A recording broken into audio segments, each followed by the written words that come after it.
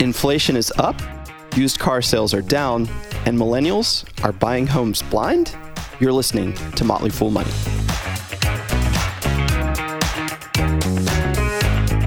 I'm Asit Sharma, sitting in for Chris Hill, who's on vacation, and I'm joined today by Motley Fool analyst Yasser El-Shami. Yasser, how are you doing? I'm doing very well. Thank you, Asit. Consumer price index numbers came in this morning, Yasser, and they were hot. Yes, they were. We saw inflation is a hot word right now. Everybody's talking about inflation. You can feel it at the gas pump. You can feel it at the grocery store. You can pretty much feel it everywhere in all aspects of our lives. And you can blame supply chain disruptions, labor shortages, energy prices, and so on and so forth. But really, we have seen very high numbers. Not since January 1982 have we seen consumer price index this high, 8.5% from a year earlier. And that is following a 7.9% annual gain in February. So a 1.2% month-over-month increase. So it's not just that the year-over-year comparisons are bad, but prices are just literally increasing on a monthly basis. And of that increase, about 18% gain came from gasoline prices. The gasoline went up by 18% year over year. So people are really, really feeling the pain at the pump here. And I guess if you are lucky enough to have an EV, maybe you're not suffering as much. But as we know, and we talked about those supply chain disruptions, actually being able to place an order for an electric vehicle and actually getting one are two different stories. So these are just high numbers across the board, and the consumer is really feeling it. Okay, but help me out here. I happened to check the market before we taped today, and stocks are up. That's right. It's just basically stock market performance on a day-to-day basis or in the short term. It's really like an expectations game. So analysts came into today expecting roughly this much increase in the CPI numbers. So when it came in line, basically it was kind of a green light that, this is already priced in. And some analysts are even starting to call this a peak point on inflation here. So effectively saying this is likely going to be as bad as it gets. And if it's true, if they are correct that inflation is as bad as it gets right here, that means that it should start normalizing and slowing down a bit over the coming months, and therefore taking some of the pressure off the Federal Reserve in terms of hiking all those interest rates, month over month. Prices aren't the only thing that are rising. Yields are also rising as well. That's correct. So, because the Federal Reserve has signaled to us that it is going to be on this long-term rate hike cycle, that it is, going to be raising rates, and not just by 25 basis points every time. They're saying maybe even more in order to try and get inflation under control. This means that, the yield that investors expect on long-term assets like a 10-year treasury, for example, is also rising. Investors are demanding more yield for their investments on elongated assets because the Federal Reserve is effectively telling everybody, hey, we are going to be raising rates for a while. So we just hit 2.75% yesterday, and many observers anticipate that yield to rise to about 3% in the not distant future. And, as we're talking here about yield, higher yields, what that translates into in real life is effectively higher financing costs for consumers. So the borrowing costs for consumers are higher, and you can see that across the board in terms of, let's say the housing market, for example. You have mortgage rates have more than doubled since the pandemic lows. They reached roughly 5.25% yesterday, even as home prices were up nearly 20% year over year in February. So consumers are getting hit from both directions, both by higher inflation, higher cost of goods, and higher financing costs at the same time. So if prices are going up, financing costs are rising, what are the potential outcomes for demand in this economy? Well, it is possible that we may have something that economists like to call demand destruction. Demand destruction basically means that prices have gone up so fast, so high, that consumers simply just bulk and retrench. And I don't know about you, Asit, but I personally have been reviewing some of my expenses recently and trying to kind of cut down on some of those perhaps discretionary items and spending. I'm thinking, for example, some streaming channels that I may not be watching as much. And just anecdotally, I purchased airline tickets to go visit my home country of Egypt for the summer. And I bought those tickets in early January. Now, just since January, those same tickets will cost you 40% more than when I bought them. I know other friends who are rethinking their travel plans in light of just how expensive airline tickets have become, for example. And therefore, that's what economists start to think about when they talk about demand destruction, that prices are just going up so fast, so high, that people simply, change their consuming decisions. CarMax earnings out today, Yasser, and on the sales front, the revenue front, they look strong to me. That's right, Asit, and yet the stock is down. So CarMax actually beat on revenue estimates. Its sales are up 49% year over year, but it did miss on the bottom line with net earnings down 23% from a year ago. Now, this happened due to a plethora of reasons, including, again, high labor costs and shortages and so on, but also happened because people are buying fewer used cars. In fact, the volume on those is down about 6.5% year over year, but they are buying them at a higher average selling price, which is why the revenue is up. So, I imagine this is not going to last for very long. CarMax is going to have to start discounting its inventories in order to achieve a higher turnover. Still, it was not all bad news for CarMax, though, as their national market share did grow in this quarter, which meant that they outperformed the overall used car market, which is showing signs of decline. And this is interesting in relation to what we saw with the consumer price index numbers from this morning. That's absolutely right. So CPI numbers revealed that March was actually the second month in a row where used car prices declined. And in fact, analysts have been warning for a few weeks now that the used car market may have already peaked in January. So, I think it will be interesting to see how other used car retailers like Carvana, for example, do in this environment. Carvana was a huge beneficiary of the migration online of car buyers since March 2020, both in terms of volumes of cars sold as well as revenue. But they are facing the same environment that CarMax is facing now. And CEO Ernie Garcia was kind of pressed on that during the last earnings call they had for Q4 2021. But he tried to dispel concerns about, the sort of the prospective decline of sales prices moving forward. And he noted that Carvana actually stands to do better. And that is because Carvana has to compete with other dealerships for to source costly and hard to find used vehicles.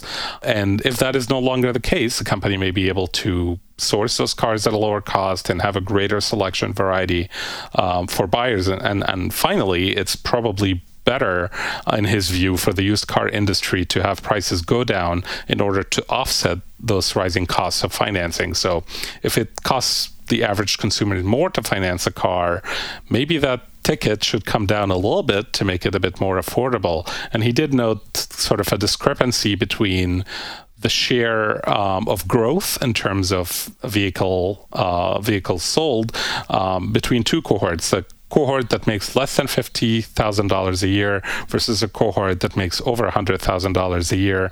And needless to say, the former category of people making less than $50,000 a year, they're really feeling the pain, and they've really cut down on their expenses, including obviously buying a used car here.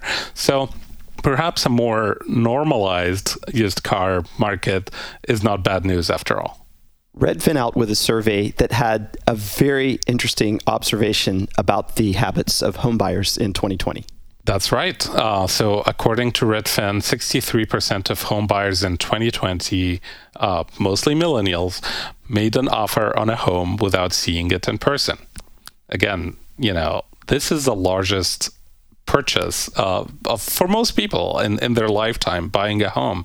And yet 63%, let me repeat that, 63% of home buyers in 2020 made an offer on a home without seeing it in person. Now, this is enabled thanks a lot to advances in technology. So you can go to websites like Redfin and Zillow and others to just browse listings of homes, take tours inside of those homes if you want, sometimes 3D tours even, and look at photos, and sometimes supplement that also with satellite images from above that can tell you what the house looks like from above, but also what the neighborhood looks like from above.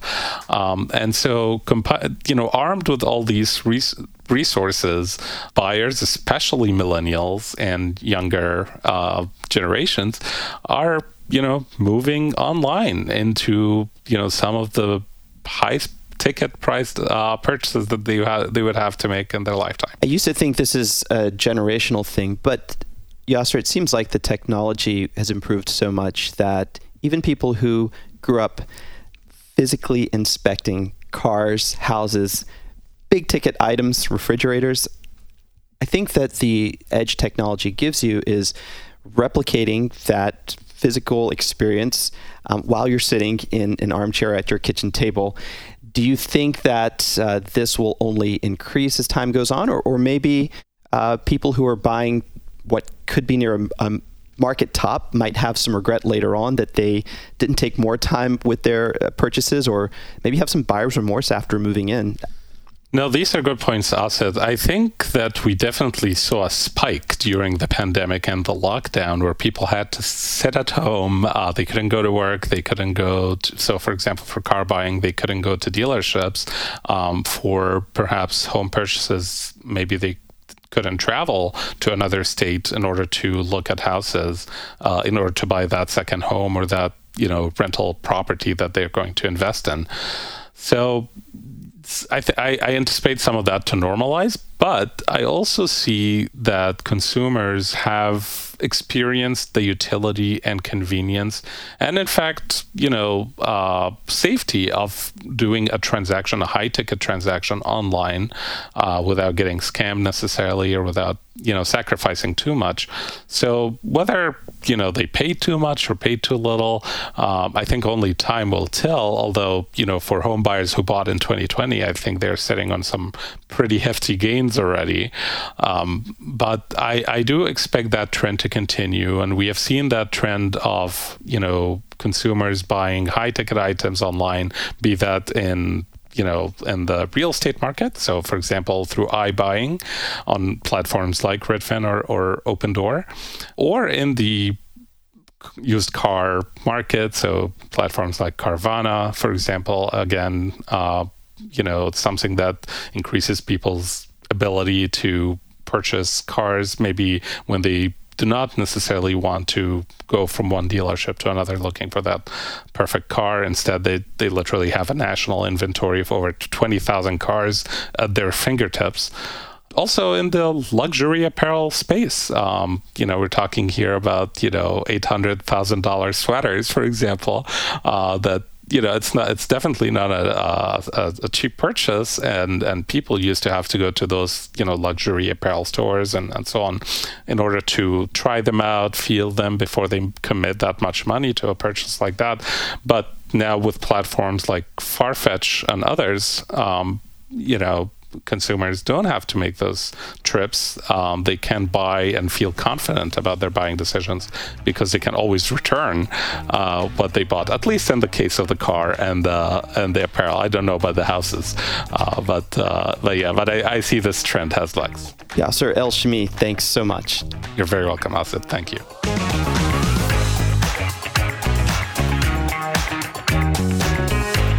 Next up, Allison Southwick and Robert Brokamp continue their conversation with Ron Lieber on how to talk to your kids about money.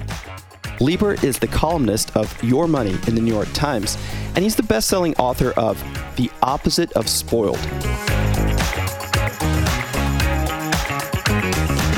So last This week, with the help of Ron Lieber, you learned how to answer some tough questions that your kids are probably at some point going to lob your way. Questions like, why don't we have a vacation home? Or insert really anything there for vacation home. And how much do you make? Well, Ron Lieber, thankfully, is joining us again this week to answer 3 more tough questions that your kids may ask you. And he's going to offer advice on how you can use these conversations as an opportunity to instill the values that you want them to carry with them for the rest of your life. So, just something light and friendly like that, huh, Ron? You always sound light and friendly to me. I know. It's just, it gets so heavy. Like, we're like jauntily going to talk about money, but then it's like, and by the way, you are instilling values that your kids will carry with them for the rest of their life. So don't mess it up. Well, this is the thing, right? I mean, we can take this, it's possible to take it too seriously. And it's also possible not to talk about it enough or to be afraid of it. But really, there's no reason to be afraid. And, good values make for good conversation, right? So, no fear. I've set these questions up sort of to grow as our kids grow. So our next question here, we're going to start dealing with our kids actually having money of their own to deal with. So our next question that you're going to help us answer is, what is this weird piece of paper Grandma stuck in my birthday card?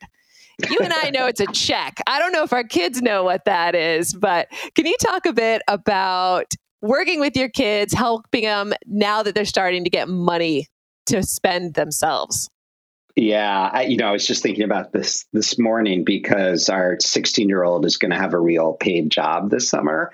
And I was trying to puzzle out if she gets paid by paper check, number one, well, she does know what a paper check is because she's gotten that weird money stuffed in her card. But then, what is she going to do with it? Does her, teen debit card app, can they even deal with paper? I don't actually know. So, I got to figure that one out. But, in terms of the check that comes for, the 6-year-old or the 8-year-old or the 10-year-old, it's often a difficult thing to explain. It's a little abstract, right?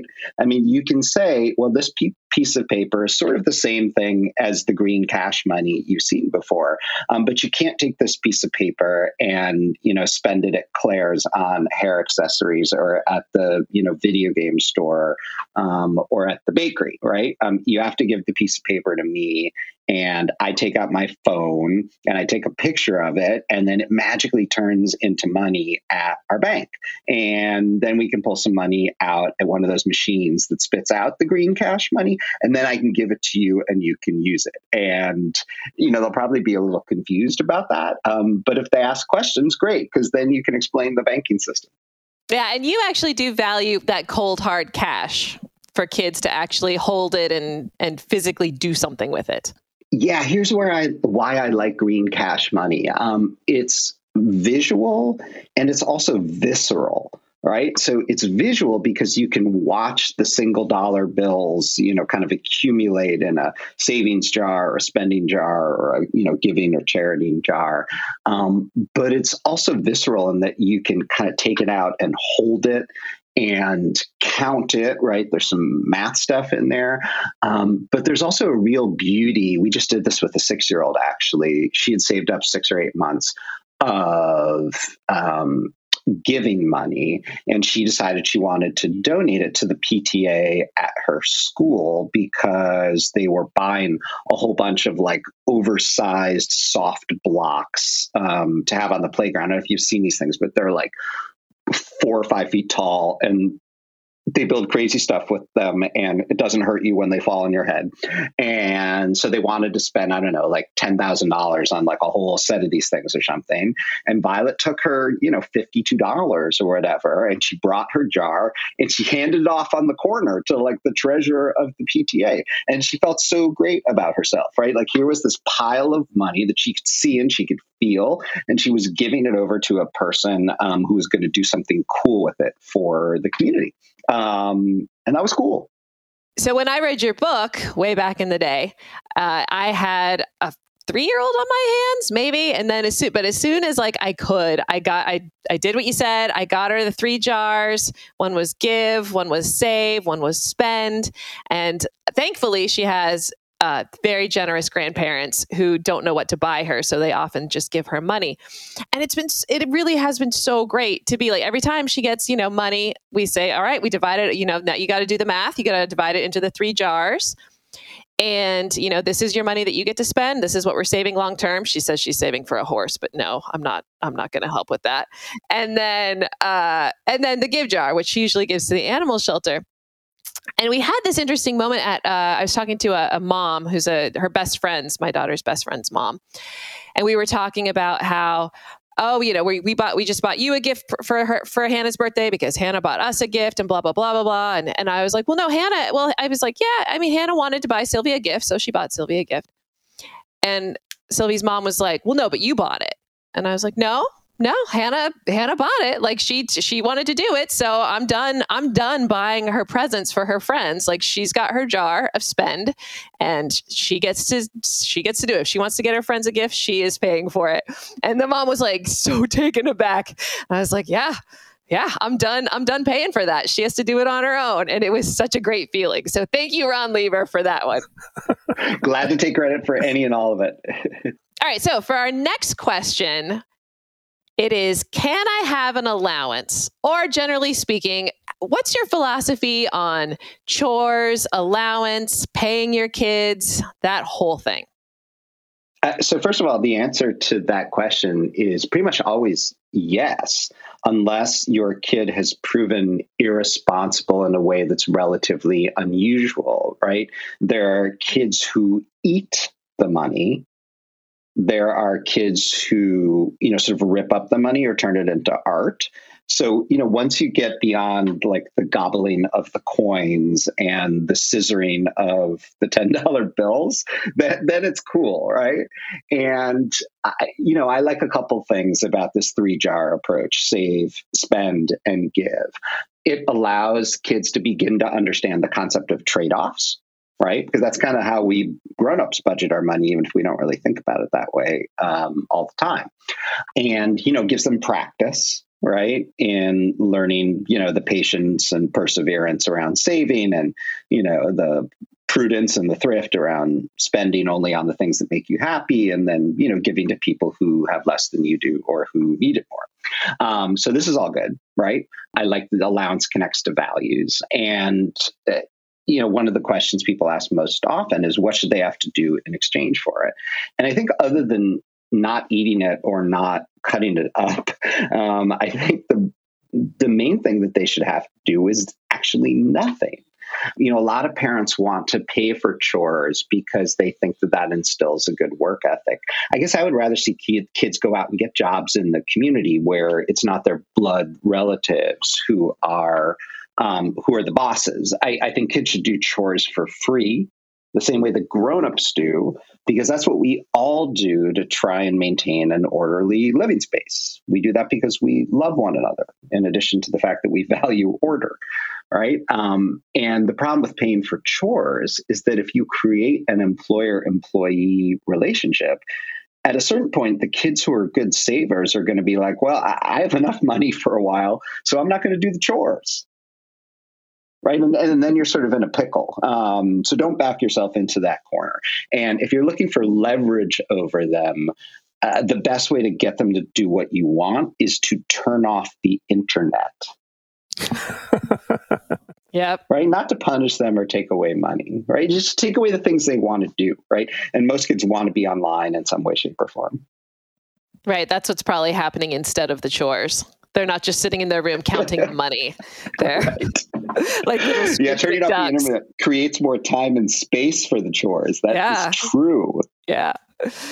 All right. Our last question we have for today. Will you buy me a car? Or perhaps it's maybe more accurately phrased as, when are you going to buy me a car? Everyone I know has a car. At least that's the tone I imagine my daughter's going to take when she's 15. Hopefully not. Hopefully not. Yeah. So I needed to be educated a little bit on this one because I grew up in a city with a lot of public transportation and I live in a city with a lot of public transportation now. And the thing that people like me tend to forget is just how much time parents spend as chauffeurs, from the ages of 0 to 15 and 364 days, right? And when kids turn 16, it can feel like a sort of liberation, right, for the parents. And you've got all of these hours back again that can be used for leisure or to make more money. Right.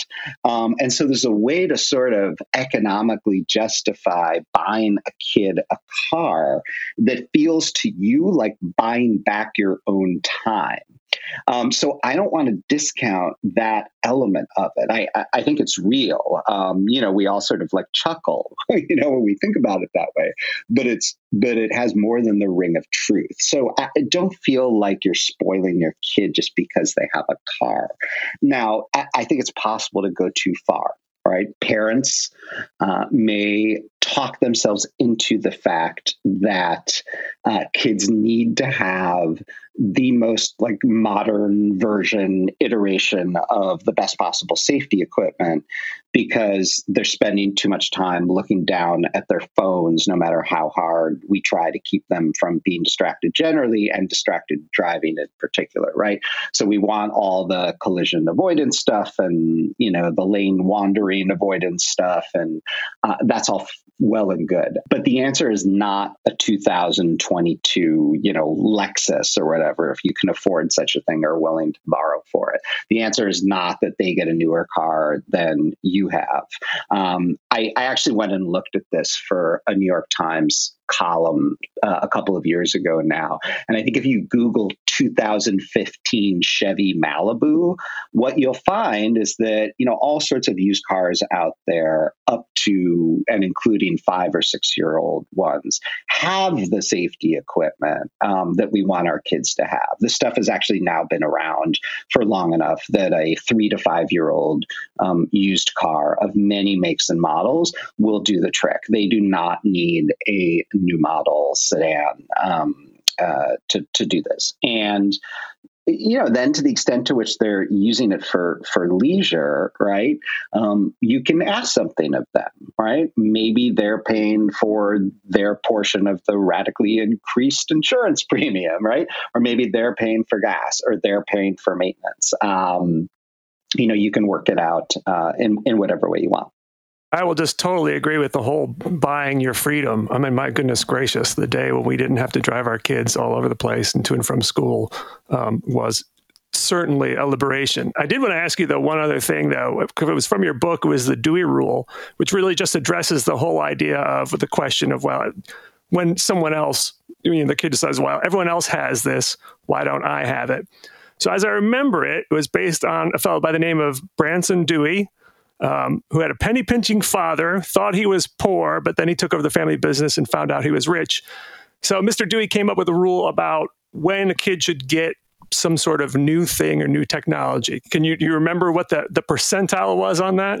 Yeah. So when Mr. Dewey was younger, they wouldn't even let him play youth hockey. Like they wouldn't even buy him the used equipment because they just felt like it was, extraneous. They felt like it was unnecessary. And he always felt deprived by that. And then when his dad died, it turns out dad was sitting on like a $30 million Manhattan real estate portfolio. And he inherited, a third of it. And from that point forward, he never had to work another day in his life for money. And he didn't. He hung it up. Right. But then he had a couple of kids and he had to figure out like, okay, I don't want to overcompensate 180 degrees on this. So he basically settled into this idea where, like, if there was something that his girls really wanted, other than hockey, which he made sure they could do on day one when they wanted to, that they were going to be like the 7th out of 10th of their good friends to get the thing, right? Because what he found out was that by the time the 4th or 5th kid gets the thing, the first kid has sometimes moved on to the next thing, or, those 4th or 5th kids have realized that like the thing isn't really all that cool or interesting anyway.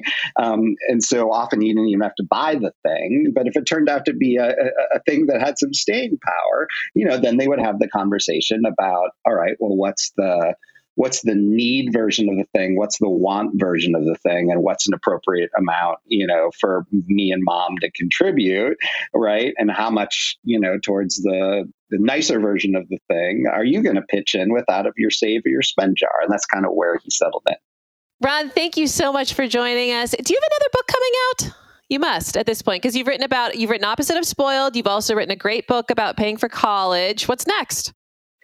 I have a big idea that I'm not going to share in a public forum that could start as a book, but would require 1 or 2 years of just full-time wind-up. And so what I really want to do is have it be a TV show. And that's all I can say for now. Wow. It's very much about money. It's very much about money, and it's about something that every single one of us has thought about before, but the vast majority of us have never experienced. Okay, well, coming to a TV near you, but in the meantime, of course, you can find more of Ron Lieber at the New York Times. Ron, thank you so much for joining us. It's always a pleasure. Thank you for having me. As always, people on the program may have interests in the stocks they talk about, and the Motley Fool may have formal recommendations for or against, so don't buy or sell stocks based solely on what you hear. I'm Asit Sharma. Thanks for listening. We'll see you tomorrow.